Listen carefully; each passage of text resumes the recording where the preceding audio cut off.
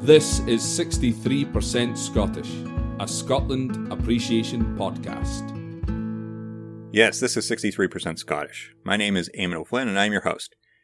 In our last episode, we chatted with Instagram queen Beth Reid about women in the Scottish Wars of Independence.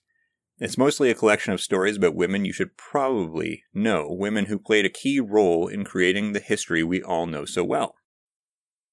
For her 5 fast questions, we talked about which historical figure she'd love to meet, tourism recommendations, her second favorite era of Scottish history, and more. Take a listen.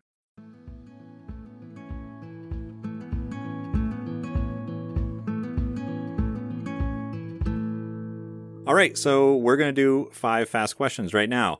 Number 1, you have studied the Scottish Wars of Independence more than most people. If you could meet just one person from that era, who would it be? It would have to be Robert the Bruce.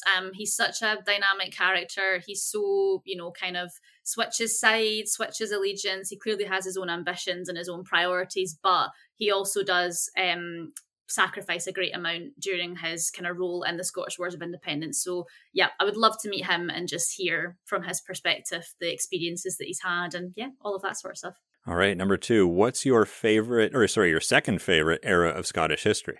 I would have to say probably going back to the 11th century with Malcolm III and Queen Margaret. Really interesting dynamics going on there. Scotland's not quite as clear-cut as a kingdom. There's a lot of infighting going on. Malcolm III is quite involved in warfare south of the border. You've got William the Conqueror starting to come on the scene from south as well. And Queen Margaret was just a really influential and fascinating female figure from Scottish history. So I think it would be, it's a really, really interesting period to study. So that's probably my other favourite, I think. All right. I would not have guessed that you were going to go farther back even. That's, wow. It gets harder and harder to study as you go farther and farther back. Yeah, so it really does. You've traveled all over Scotland producing videos for History with Beth. If you had to recommend one place for our listeners to visit, what would it be? In terms of a castle, I would say Kildrummy Castle. It's an absolutely fantastic medieval ruin. It's from the 13th century. It's quite big, it's massive, in a really beautiful area of Aberdeenshire as well, and Strathdon, and it's got an absolutely fascinating history. In terms of somewhere maybe a little bit wider to explore, I'd have to say the city of Edinburgh. There's so much to see. It's so historic, and sometimes it really does feel like you've stepped back in time. So those 2 areas I'd have to recommend.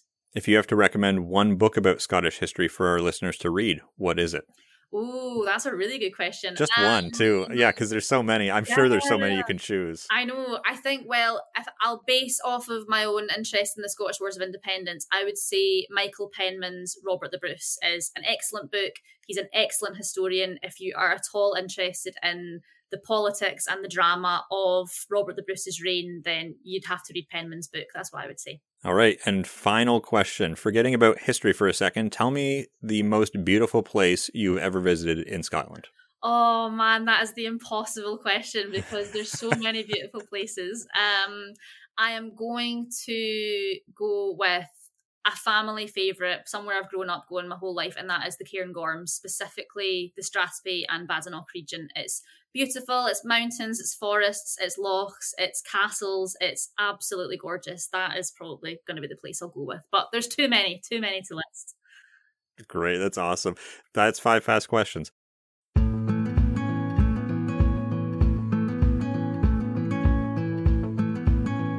That is all for this episode of 63% Scottish. Please connect with us on Facebook, Twitter, and Instagram. Just search for 63% Scottish and you'll find us. If you want to help our show keep growing, consider subscribing on Spotify, Apple Podcasts, or wherever you listen.